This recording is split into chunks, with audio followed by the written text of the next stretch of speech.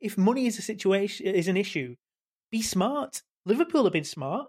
Liverpool have got Thiago in. Liverpool have got a Jota in. With United, you can't get around this feeling that it's a club with utter incompetence at most levels, and just this circular sort of pattern that happens again and again. I think it would lift the spirits of the nation. I don't give a fuck about the nation's morale, bro. People's lives are at risk. Ole Gunnar, where would you like the statue? It's an absolute disgrace. I refuse to answer that question. We'll take that as a yes then. Take it whatever you want. I don't understand that. Politics, coronavirus. Why me? I wear a base cap and have a bad shave. Hello comrades, and you're very welcome to the Football Spin. It's a Football Spin on a Monday morning after the first full weekend of fixtures. Teams that you forgot were even in the Premier League, like Burnley, they had a game this weekend. Although Man City still haven't played, but they're still in the Premier League, and they will eventually get to be seen. They'll get their outing later on today. Because it is Monday, Noz Choudry is here, Reuben Pinder is here, and Dion Fanning is here. We're going to cover lots of topics, but let's start first of all with probably the game of the weekend. It's fair to say Liverpool doing a number at Chelsea at Stamford Bridge, and inevitably, because of all the niggle and the needle that was there from, I won't say last season, it was only 60 days ago, when obviously Frank Lampard accused Jurgen Klopp of giving it the big one. You're watching every single gesture on the sideline and everything afterwards. And Dion, I did watch post-match interviews with a very, angry is not the right word, terse, to the point, no messing around Frank Lampard, just get the interview done, question the Christensen red card, which I thought almost impossible to say it was anything other than a red card. What were your reflections on a kind of a very interesting afternoon at Stamford Bridge, and a very tough afternoon, it must be, for poor Frank Lampard? Yeah, well, conveniently for Frank Lampard, most of the players who were at fault, who were the kind of outstanding, the people who were the biggest, who transgressed the most on the field and made the biggest mistakes, are players he wants to move on or get rid of or has replacements lined up for. So that has worked out quite well for him. But I think there was a number of things to get into even before you get into what Lampard said afterwards. And I think it is going to be interesting to see his evolution as a manager in that regard. But I think Chelsea were desperate. Like, I think, it's kind of convenient that Christensen and Kepa made the mistakes, but in the first half they played so cautiously. Like, this is like Roman Abramovich is meant to have kind of his love of Chelsea is meant to have been reignited this year because of the young players coming through, and he's spent a lot of money backing that kind of rejuvenated love, and they've signed exciting players, and there's talk of this thing that Abramovich has always craved, but so has been elusive so often for Chelsea, where you have a team with an identity and they're vibrant, and he captures like that thing that football match that captured Abramovich's imagination, which inspired him to buy Chelsea, the Manchester United Real Madrid match in 2003, and so often Chelsea have failed, it's said, to kind of deliver that for Abramovich. But now with this young team that Lampard had brought through last year, obviously in part a necessity because of the transfer ban, but there was a sense that Abramovich was believing again that he could actually have this team with a Chelsea identity. And then you watch that. You watch how Chelsea played, how cautious they were, and you think, okay, where is that gone? Where is that identity right now? And they've made the signings, and still it's hard to see. There's a bit of work to do and how they're going to fit in. But it was a kind of just a reminder for Chelsea, I think, of how far away. Like, people went into the game talking about this could be, a real statement from Chelsea, and that if they were to beat Liverpool, I think maybe inspired a bit by Liverpool's defensive performance last week, but it was even in the first half, even before the sending off. I think there were enough signs that Liverpool were going to punish them. And a game like they hadn't scored, but I think they probably would have. But then, obviously, the sending off and then the injury to Jordan Henderson, which allowed Thiago to come on, and everyone has seen the stats about Thiago, making more passes in 45 minutes than any Chelsea player did in 90. And I think Jamie Carragher made the point after the game yesterday that you wouldn't get, like, this was a game set up for Thiago, Chelsea down to 10 men, and he could just sit there and pass the ball and just move it around and move Chelsea out of position. But at the same time, it underlined how far away Chelsea are from actually competing. There are other structural flaws that remain, and that will be a test for Lampard. And then there's also how he deals with things, which we saw in his post-match interview. Because on Dion's point there about Chelsea and the work that Frank Lampard has done last season, but then obviously supplemented by the players that he's brought in. Watching Havertz in 2 games now, like, it is so early on for all these players, but he's very poor in this game, taken off at half time. Werner, some good touches, but like, they've spent a lot of money, but it's going to take time for that team to gel. And you do wonder with Chelsea, Frank Lampard has gotten more time and more patience than any Chelsea manager in recent times. But how long that patience is going to last, Reuben, if they don't start putting together some good performances. And this is the kind of game that, as Dion alluded to, that Roman Abramovich wants to see, if not a victory, a very strong performance. And this was a very weak performance. Yeah, it's going to be interesting to see how patient they are with Lampard should this continue, because I thought the scoreline against Brighton flattered Chelsea. I don't think they were very good. There was a good piece by Michael Cox on their approach to that game, which basically pointed out that they were just hoofing the ball long to Loftus-Cheek, and Timo Werner deserved better than that. And similar against Liverpool, they weren't hoofing it long, but it would have made more sense to play a more direct game over the top of Liverpool's press against Liverpool rather than against Brighton. So, I don't rate Lampard as any great tactician yet.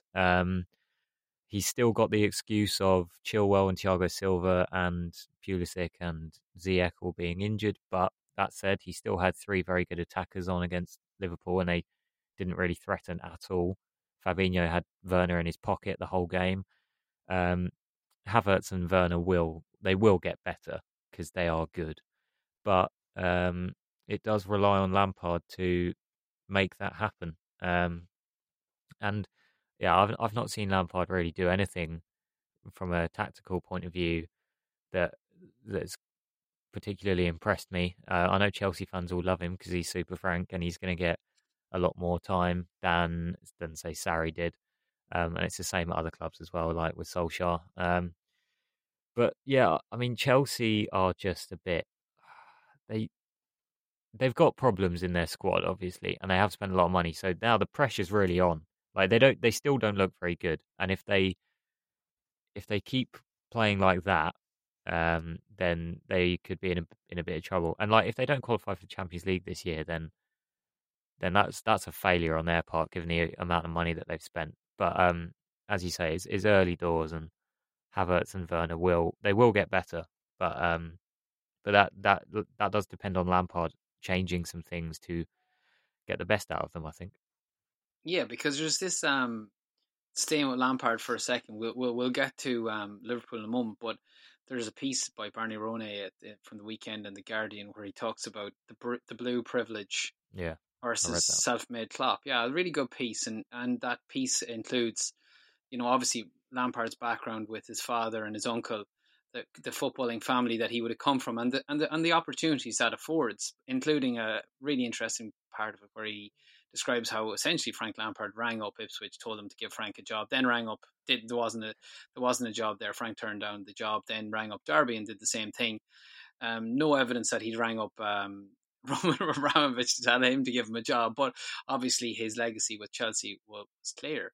And the fact that the fact that he, I think, kept Derby in exactly the same league spot as before he was there, failed to get promoted and got rewarded with the Chelsea job.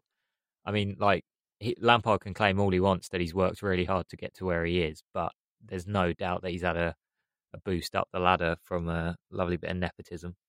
Yeah, but isn't there a lot of people that are waiting for Frank Lampard to fall on his face here? Me being one of them. Yeah, okay. If he does well, he does well, and I'll acknowledge that. But there's a slight partisan bias in me that kind of would enjoy him being slightly exposed this season. I don't want him to fail as a manager, but I want his, like, if his shortcomings are highlighted this year, it might show everybody why the hype is a little bit over the top. Any reasons to be cheerful, Noz, from a Chelsea point of view or from Frank Lampard's point of view, having watched that game? What did you think?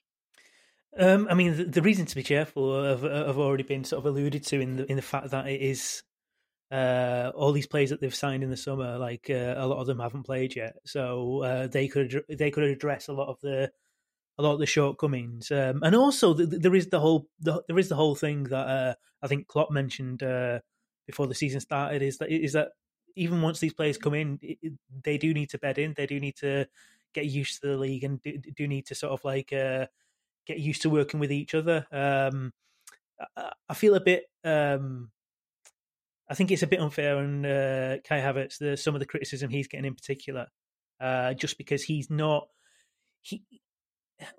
Anyone who saw him in the German league can tell that he's just a Rolls-Royce player. Wonderful technique. He's got this elegance about him that's almost Bergkamp-esque, and he's not really someone that I'd immediately expect to have like a really dynamic impact. I think once he sort of gets used to the league and gets used to the players around him, he's going to be superb.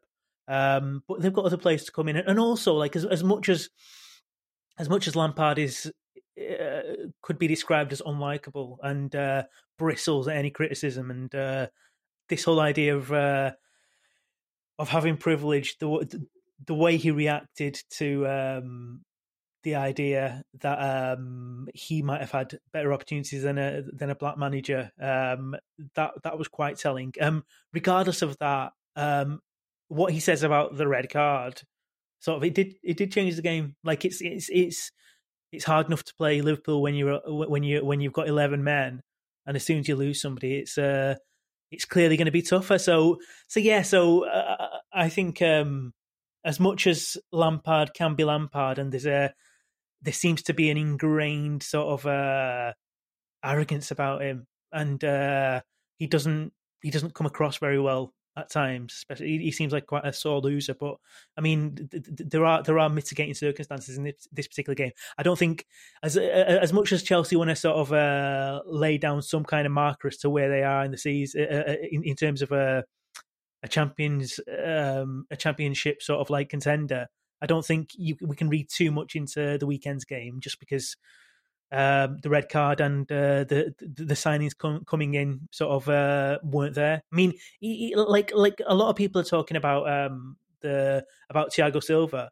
I think Ziyech would make a massive difference with his energy and just his what he brings in terms of the work rate within the team, as well as his attacking prowess and Chilwell as well. So I don't think we can judge. Yeah, Alonso's dog shit. Alonso's terrible. Big one. Yeah. That on that red card. Interesting point you made, Noz. That red card was like a culmination of like 4 different things, wasn't it? It was a great pass. It was a great run. It was bad defending, but also like, why does Christensen feel the need to take Mane out with an illegal rugby tackle? Yeah, probably because he doesn't trust his keeper. So yeah, see, the game changed because of the sending off, but that's only if you think that Mane wouldn't have scored anyway if he hadn't been tackled. I would argue that the two Chelsea players involved means that it would probably have led to a Liverpool goal, even if Mane wasn't there. If it was just Christensen and Kepa coming out for a Henderson ball with no Liverpool player involved, probably still have been a Liverpool goal. But there is one reason to be cheerful for Chelsea, and that's that they're getting a new keeper. So, Edward Mendy. Yeah, no more Kepa. I think the Lampard stuff is interesting because I do think he's got more. He'll get more time. He's got more time than Sarri.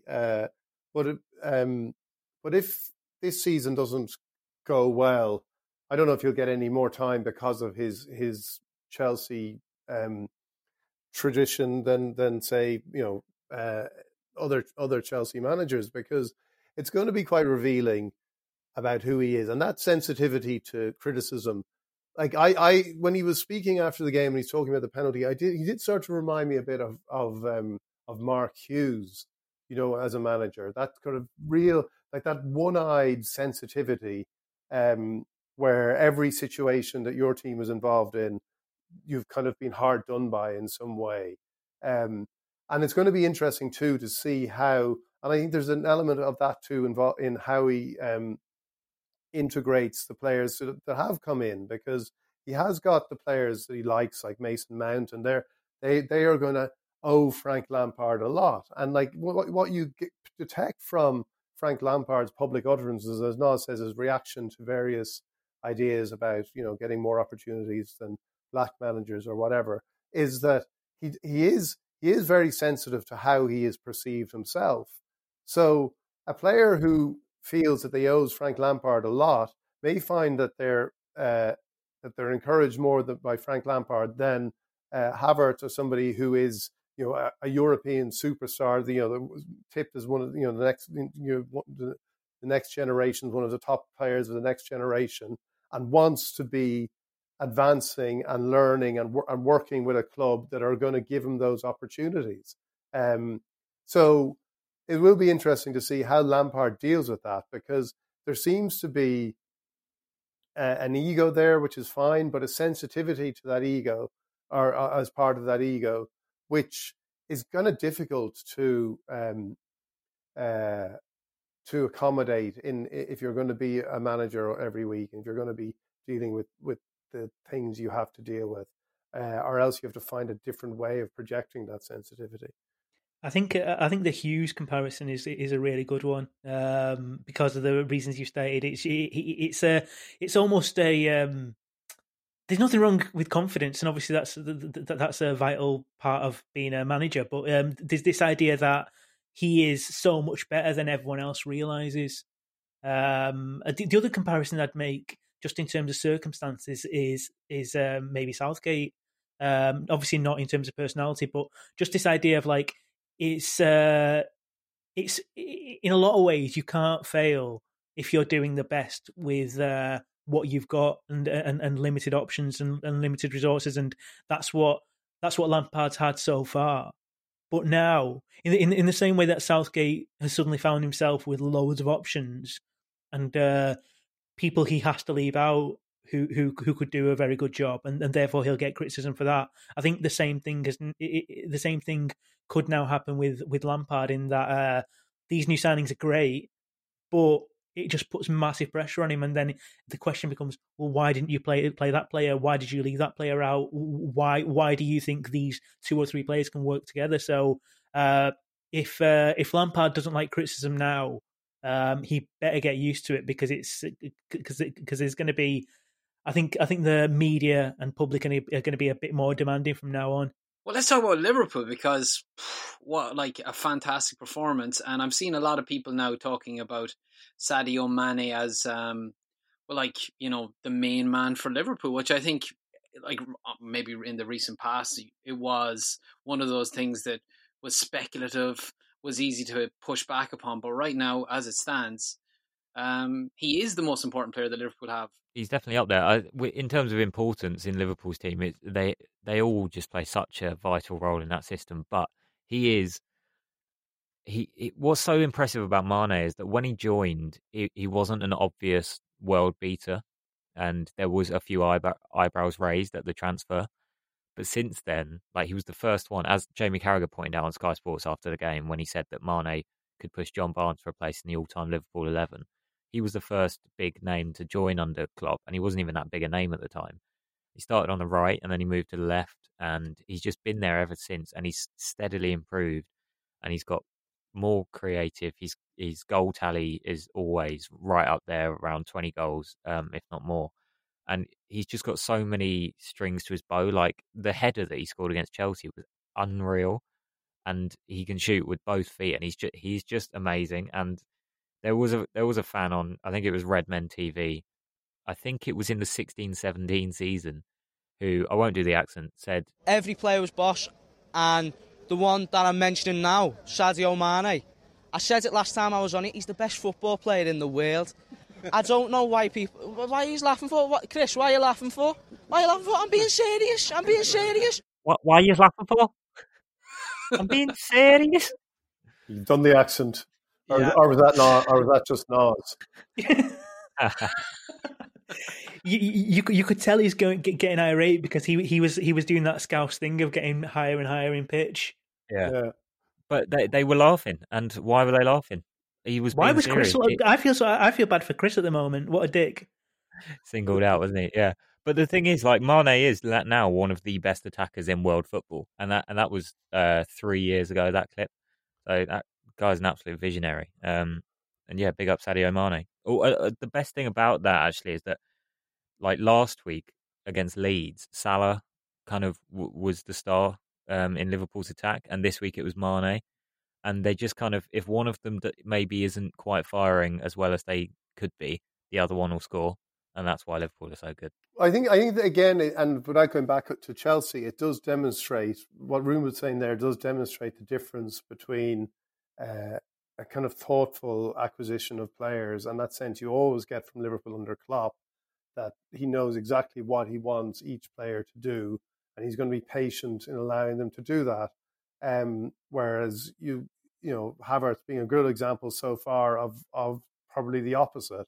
And if you go back, say, and it like predates like Mane, but when Firmino arrived at Liverpool, when Brendan Rodgers was manager, he looked like, what have they bought this player for? You know, Liverpool were playing him as a kind of this sort of a target man, and he didn't look like the player he would become, and he only became that player when Klopp arrived and clearly knew how to get the best out of him, what he wanted him to do, and that's been the same for everybody. So there is that sense of, you know, 1 week it's Salah, 1 week it's Mane, 1 week it's Firmino, because they are so important, but they are so connected, and that is the thing that distinguishes Liverpool and or Liverpool especially at the moment, Manchester City too. But that's what distinguishes them from the teams that are spending or hope to spend but haven't really clicked. Okay, fair enough. We are going to talk now about Manchester United Crystal Palace, which happened on Saturday. Before that, just let me draw your attention to big weekend fixture coming up. I know Reuben knows this, but just for Noz and Dion's benefit as well. It's Everton Crystal Palace Everton this weekend, which is early in the season for a title decider. I think we can all agree, but still, it's good to see just which of those titans of English football is going to be leading the way. Reuben, these are giddy, heady times for Crystal Palace fans. Join top of the league after a fantastic performance. I know Dion will blench at that top of the league lark when there's only 2 games on the list. That's fair enough. But a serious performance from Crystal Palace and Wilfried Zaha, whose name was spoken about in other circles very much so at the weekend. We probably can't go there, but he did his talking on the field, Reuben. He did, didn't he? One thing that I've always wanted to happen since we got promoted in 2013 since Wilf came back, is for him to score against United, and he never does. And then he did Saturday, twice. I mean, the penalty was an absolute farce, but we still deserved to win. And his second goal was a great example, actually, of how much he's improved as a player. Because those shots, he that's never really been his strength, getting those shots away and getting them on target, keeping them low. Like he would often have like skied that into the stands or dragged it wide. And I thought he was magnificent. And Palace were just good in general, really, weren't we? We exploited United's weaknesses well. We had a lot of energy in midfield. The defence were resolute, especially Mitchell, who's playing like his 6th Premier League game in ever, I think. And yeah, it's just it's great to see. But I'm trying not to get too ahead of myself after my Europa League shout when we beat Bournemouth last season, because after that we went on a 7-game run with no win. So, but what was most impressive about Palace on Saturday, Reuben? Like, because I felt one of the things that's been said about Ole Gunnar Solskjaer and United is that when they struggle against the weaker teams sometimes because they sit deep and they have to kind of break them down. But Palace seem to kind of go, like, as much as the Roy Hodgson team will, they seem to be, they were quite, they were on the front foot really from the beginning and pushing United back. So it was a kind of proactive performance, wasn't it? Yeah, definitely. Which is quite rare because we will often just park the bus against these teams, and if we don't score on the counter, then unlucky. We have to be careful. But yeah, I think that comes from like the players that we had on the pitch as well, because we just had a very energetic midfield and a front two that could press. And I think maybe we knew that United were going to be tired or lacking sharpness, maybe. So they probably took advantage of that. But there is definitely a tactical problem at United where, like, yes, they need new players, and yes, they're not quite fit enough at the moment due to the chaotic schedule. But that team that United put out should be beating the team that finished 14th last season. And they do struggle against teams that defend resolutely against them because United are better on the counter attack, and you can't achieve much in the Premier League if that's your plan A is to counter. Do you know what I mean? Like you can, but you have to be able to win these games where you're expected to have most of the ball. And I think that is probably United and Solskjaer's biggest flaw at the moment. It's one of those games, Noz, whereby you think, well, this is a game that's going to seriously dent Ole Gunnar Solskjaer's reputation and probably precipitate pressure being piled upon him, on the team, and eventually that he would have to, leave the club for one reason or another. But in the past, what's happened after these kind of performances is United go on an incredible run, win lots of games, and then everybody forgets again that United under Solskjaer are capable of performances like this. Where does it leave Solskjaer now? Like, what's his position at Old Trafford? I mean, amongst fans and even amongst the board. Well, it's obviously bigger than Solskjaer, but it just points to this pattern at United where a manager is chosen by the board, it's chosen by Ed Woodward, and there's questions about whether they should be in the position in the first place. But then that person's given no support, that person's given no backing. So what's the point? What's the point in, like, you go back to David Moyes. Like, David Moyes was not the right man for United, but he was not helped. As soon as he became the manager, he was not helped in his position. He was not supported. He was not given the players he wanted, and ever since then, there's kind of been this cycle of a manager comes in, kind of does enough to maybe get into Champions League. At that point, United don't spend any money to compete in the Champions League. They get knocked out. They don't qualify the next season, and again, there's this circle of like, okay, well, a little bit more needs to be spent now to secure Champions League football, and it's this bobbing at that level of getting into Champions League, so the Glazers get their dividends and their money, and no further because they don't need to, so because there's no incentives. That's fine. Again, like in terms of the start of the season, obviously United looked rusty, and Palace looked far more sort of energetic and played like more of a team. But it's the same problems that ended last season, and it's after this period of United looking really good and really dynamic in that run that they went through. Partly because of tiredness, but also partly because they were worked out. Teams let them have the ball wide. They flooded the central areas, and United were basically most teams that play United now know that United don't have strength out wide. They don't have the wing backs that a lot of teams do. So and they don't always have that key to unlocking a compact central defence. And when I say central defence, I mean the whole team defending in a central area. And I think it's something that became very apparent when United played Southampton last season. And basically, everyone else has copied that blueprint going forward. And it's what Palace did. Palace and everyone going forward knows that if you essentially stop United's most talented players that are all central, and make it very difficult to get through you, you've got a very good chance of stopping them and beating them on the counter attack. So nothing's changed, and obviously United haven't spent the money that they need to in the summer, and it's just not a good situation at the moment. It's amazing how the start of a season that's meant to be really exciting, meant to be sort of full of optimism, it kind of felt as if there was all that optimism was missing from the start, even before the game. It's just like it's not enough. Like getting Van der Beek in is not enough. I don't think they will sign Sancho, but even getting Sancho in will not be enough. It's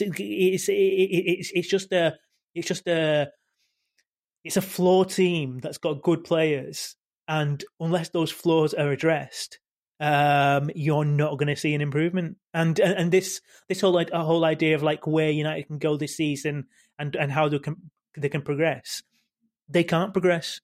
The best United can hope for at the moment is a top four finish. Like finishing fourth, I think for this team would be a success, and that would be worse than last season.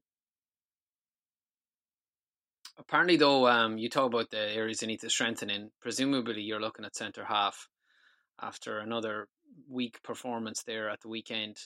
I read somewhere that it's not a priority for Ed Woodward because of the players that are currently on the books at United: Bailly, Jones, Rojo, Lindelof, Smalling, Maguire.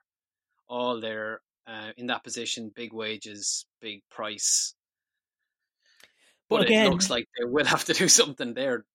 But again, that what United are at the moment is a middling sort of team who are happy to be where they are in terms of just below the top level, and where's the incentive? Where's the incentive to improve?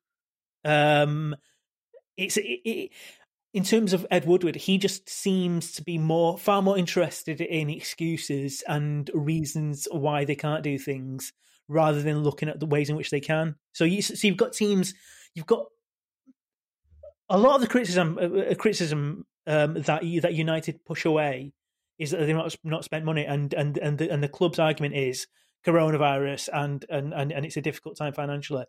Now, what other teams are doing? First of all, other teams that are at United level or United situation in terms of not having wealthy benefactors are spending money, so that immediately negates the argument. But then also, if money is an issue, be smart. Liverpool have been smart. Liverpool have got Thiago in. Liverpool have got a Jota in, and they've managed to negotiate these deals so it's not all up front. They've been creative in the way it's structured, but it's something United seem incapable of doing. And this idea that, say, Upamecano being an obvious, he's going to be a world class defender, but United having this opinion of him that they won't go for him this season. They'll monitor the situation and probably make a move next summer.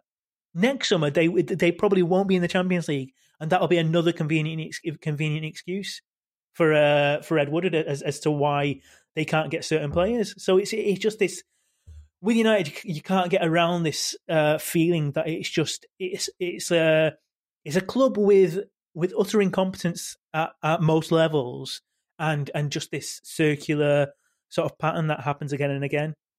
I think it comes back to the thing we've talked about before with United and Solskjaer, where there's just hope. Like there is nothing you can point to really that says he is the manager to get the best out of United. Even when there's a good run, it's always countered by, you can point to defeats, you can point to selections, you can point to things he's done that undermine it. But there is just this hope. Let's hope it works out okay for him.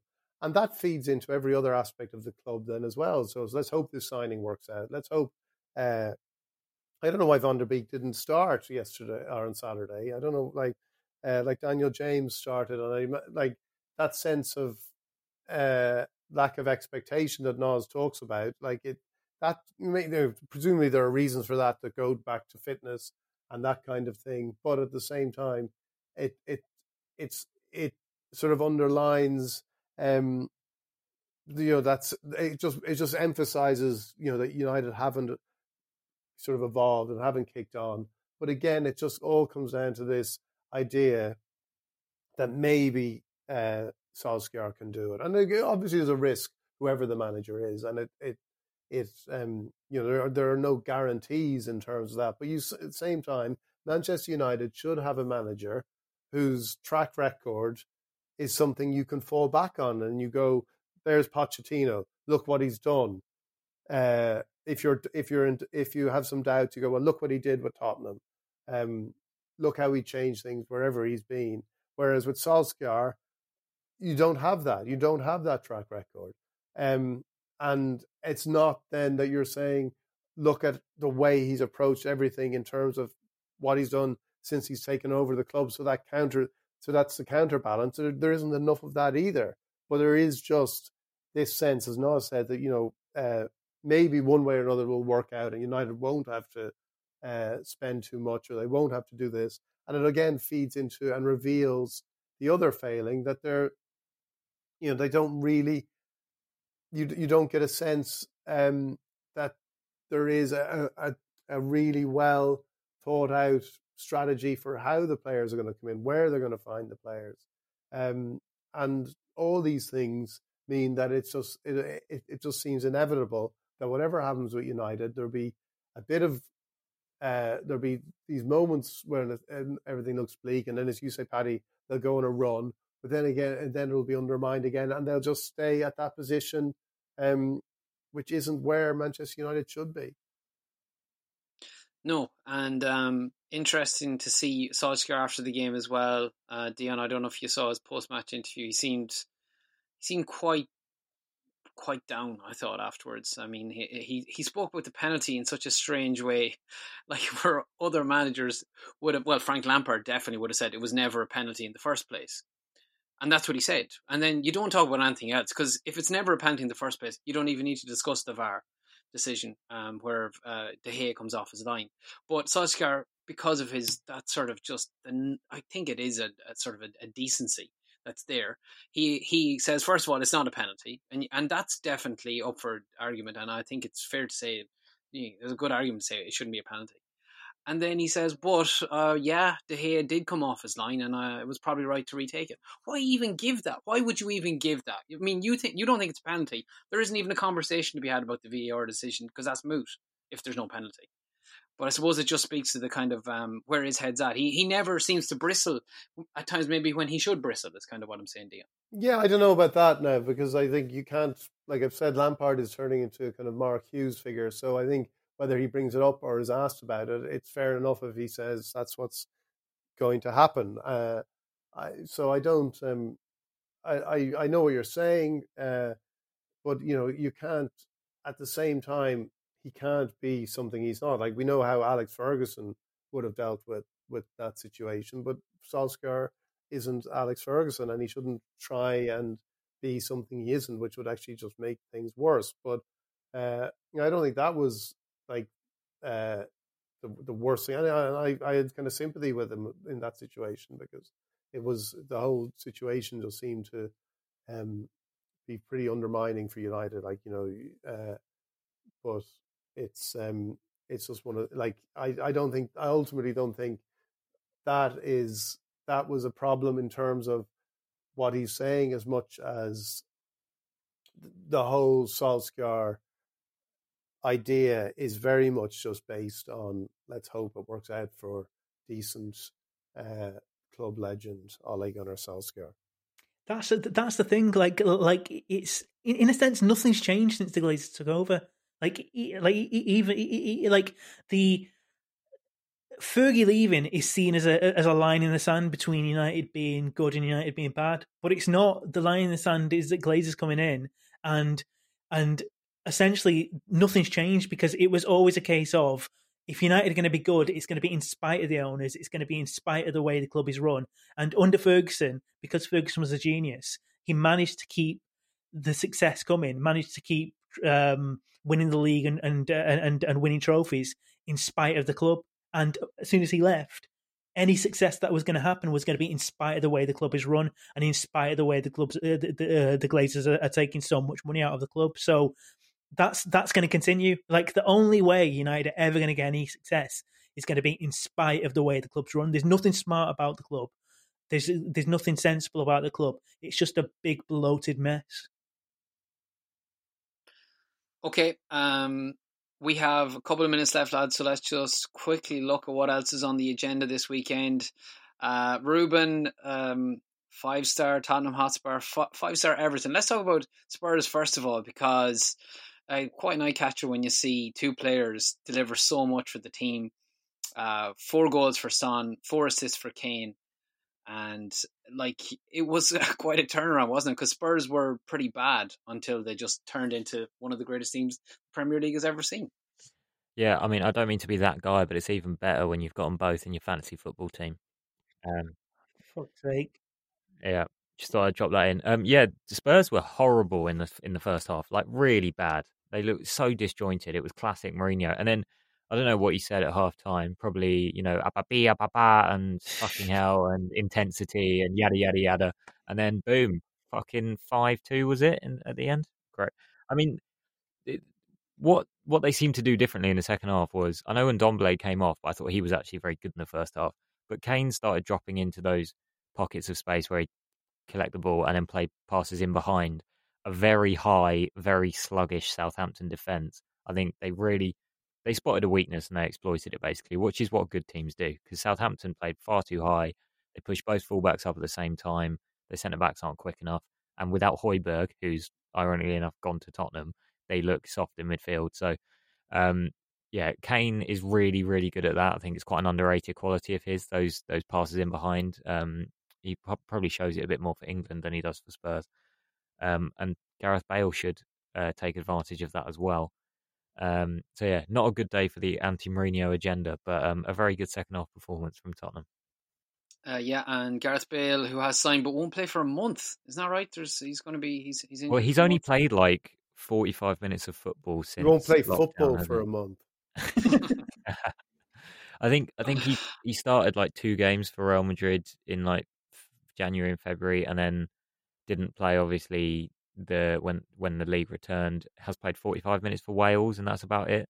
So he just needs to get his sharpness up, I think. But he'll be good. But I think Reguilón is not the bigger signing, but like because of Bale, I don't think that signing is getting enough attention. Like he'll be really good because Ben Davies is a lot more small C conservative as a footballer. With regard to how much he goes forward and how creative he is, and having somebody to overlap Son on that left wing in Reguilón will be a big boost for Tottenham.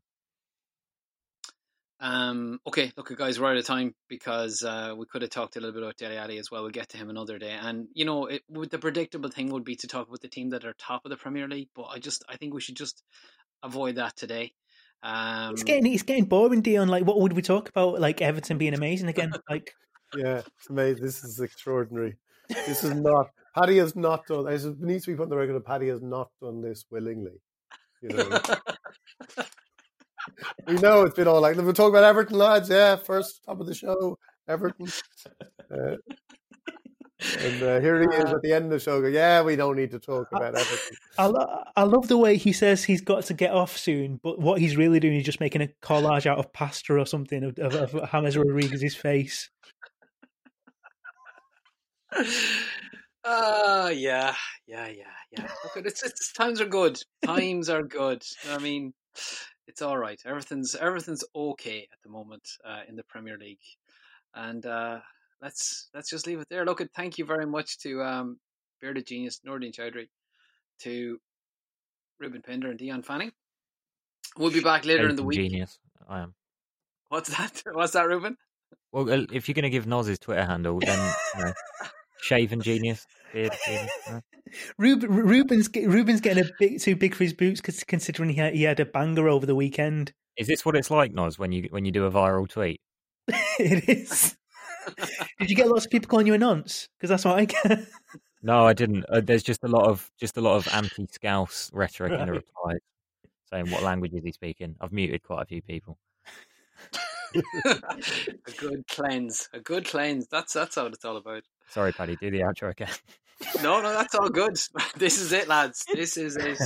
And thanks to you guys for listening as well. And we will be back again later in the week. If you haven't already done so, click subscribe to never miss a show. Good luck. I think it would lift the spirits of the nation. I don't give a fuck about the nation's morale, bro. People's lives are at risk. Ole Gunnar, where would you like the statue? It's an absolute disgrace. I refuse to answer that question. We'll take that as a yes then. Take it whatever you want. I don't understand that. Politics, coronavirus. Why me? I wear a base cap and have a bad shave.